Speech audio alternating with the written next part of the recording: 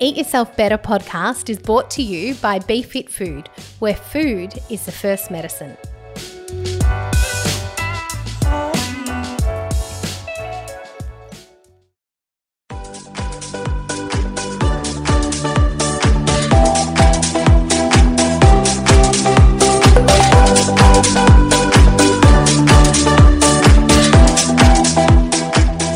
Is that just the best band in the world?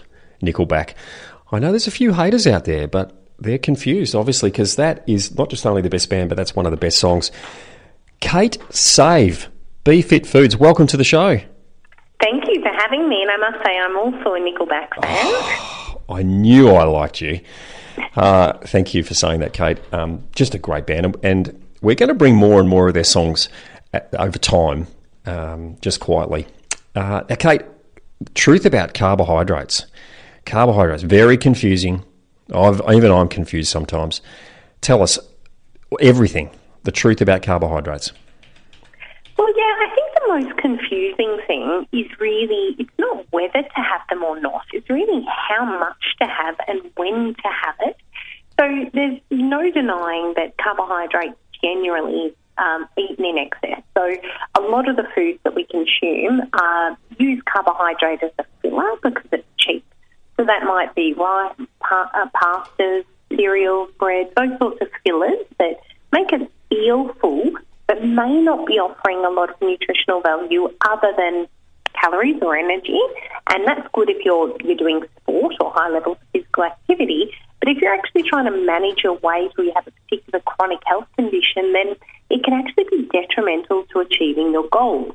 Some of the other benefits of carbs is that they often contain a source of fibre, and the fibre is really good for healthy bowels and also for blood sugar level management and cholesterol and even a gut microbiome.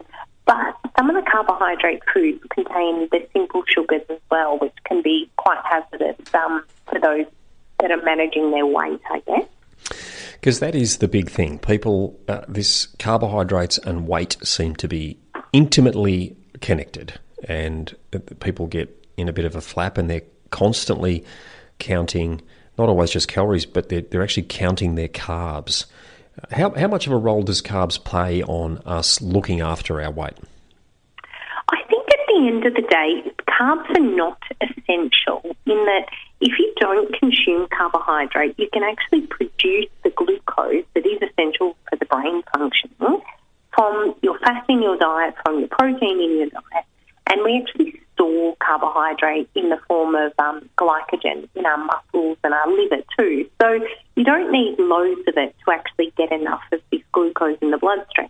However, unlike protein, if you don't get enough protein, you end up with malnutrition.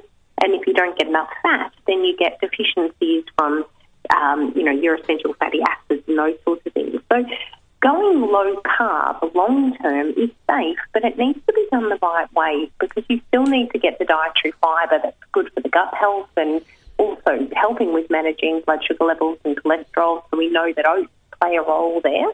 But I think it's just the portion distortion where people think they need 2 cups of oats when actually they need a quarter of a cup of oats. That dietary fibre, super duper important to feed that good healthy gut bacteria versus the carbohydrates that come from refined sugar, which people are consuming more and more because, as you and I both know that over the years we've taken fat out of food and to keep the flavour going we've replaced it with simple carbohydrates. That's right. And I think because of that and the fact that carbohydrate is cheap, often when you do get a pre-prepared meal or even takeaway, the bulk of that meal is the rice, pasta, noodles, bread component, whatever it is. Even on a pizza, it's predominantly carbohydrate, and then it's covered in cheese. You've got your fat there too. But a lot of the takeaway foods are really carbs. The carbs get a bad name from that. However, not many people realise that basically all plant-based food is some form of carbohydrate. It just has very low levels of carbohydrate and very high levels of dietary fibre. So, for example, when we look at our salads or our low-carb vegetables. So you can actually have a low-carb diet that is extremely well-balanced and good for overall health at around 50 to 70 grams of carbohydrates per day and not feel like you're going hungry or you're starving yourself or you're actually, not depleting yourself of any particular food. But you become more conscious of what you wrap your food in. So you're no longer, wrapping your salad sandwich in 2 pieces of bread. You have that salad on a plate with your protein sources, maybe some avocado, some cheese, some olives, and some healthy fats and protein. And then perhaps for the bread component, you're having a low-carb wrap or a mountain bread, something that's got less carbohydrate than the traditional bread rolls and those sorts of choices for focaccias. Or even not wrapping your salad and taking the good old Tupperware. Remember days of Tupperware. The Tupperware container with you to work, or one of the other plastic containers or glass containers with a fork, and just eating out of a container rather than wrapping it in a carbohydrate. What about diabetes? You and I have chatted about this before, and I'm going to say made up. I think it's pretty accurate that 20% of Australians are either diabetic or pre-diabetic. What role do carbs play in diabetes? Well, one of the most interesting studies was the CSIRO low carb 2-year study. So they compared 2 different dietary approaches in people with type 2 diabetes. So they looked at a low carb, high protein, high healthy fat diet versus a more traditional, high unrefined carbohydrate, low fat diet. And what they found is that those people that actually went in the low carb group reduced their diabetes medication by 40%. So it was actually 2 times more effective than in the low-fat eating group.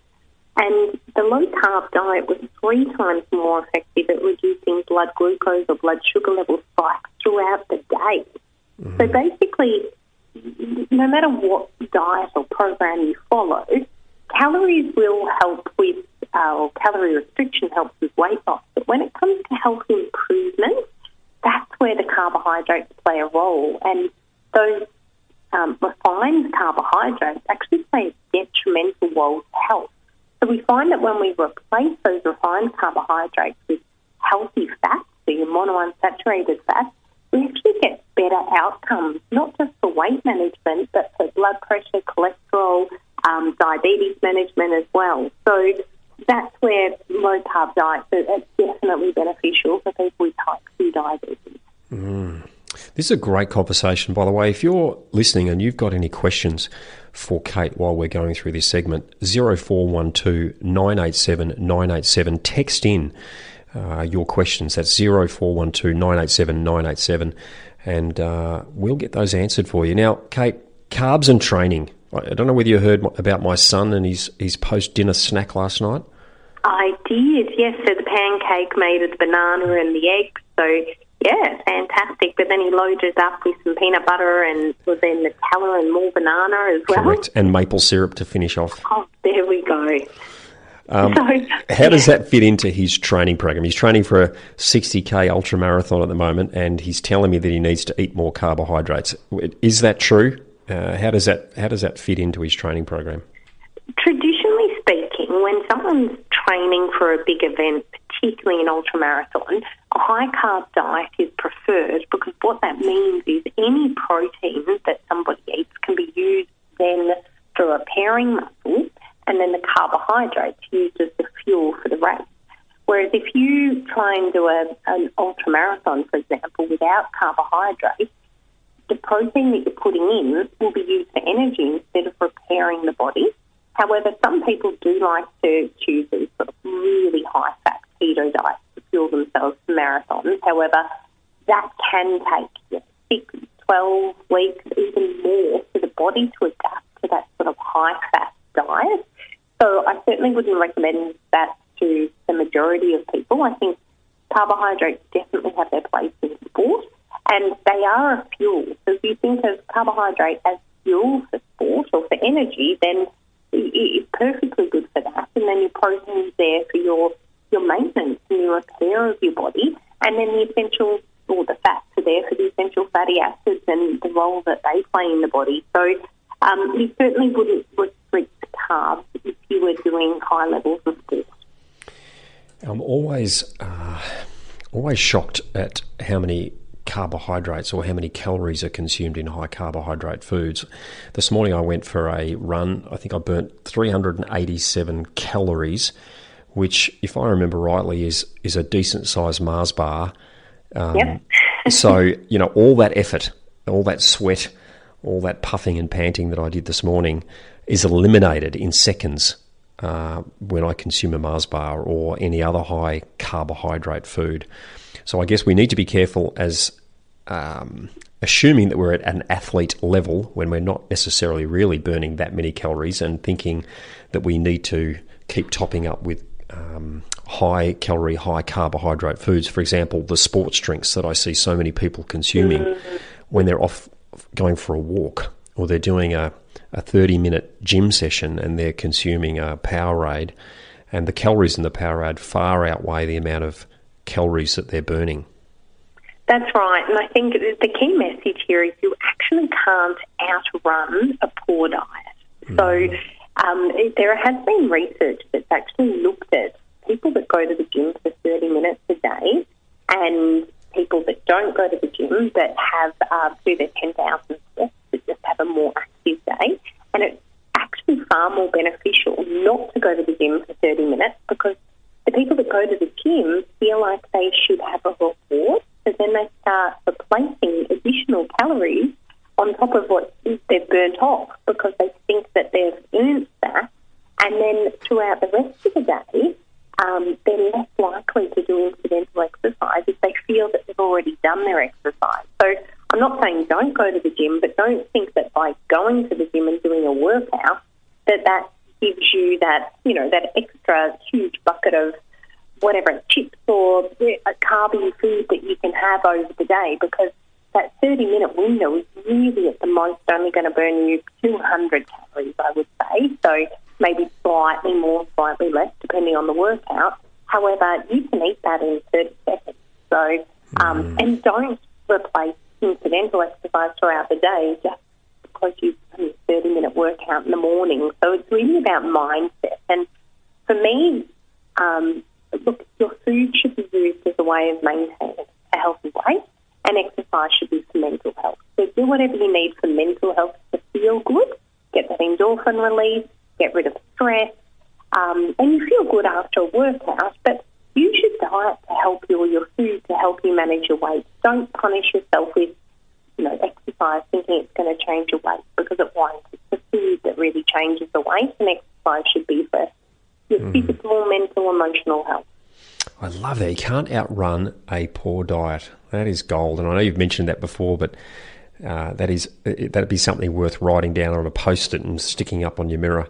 You can't outrun a poor diet. Where can people go to get some more information about great ways, healthy ways to do low-carb dieting or diets? We highly recommend the CSIRO low-carb diet, so not the CSIRO total wellbeing diet. They actually have two different programs. But the CSIRO low-carb diet is the newer science, and that's created off the back of this huge study that basically showed this 40% reduction in diabetes medication, and it was 3 times more effective at reducing blood sugar levels over the day. So I'd recommend the CSIRO low-carb diet.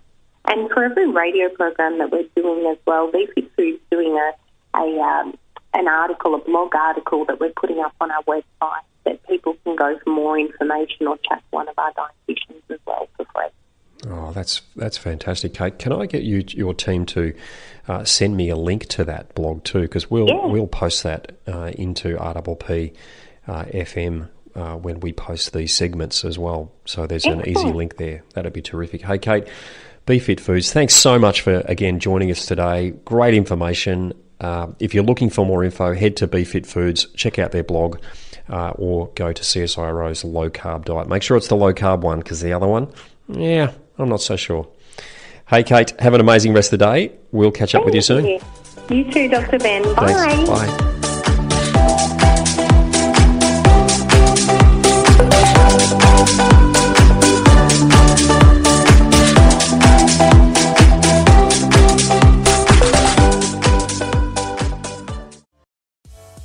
Eat Yourself Better podcast is brought to you by BeFit Food, where food is the first medicine.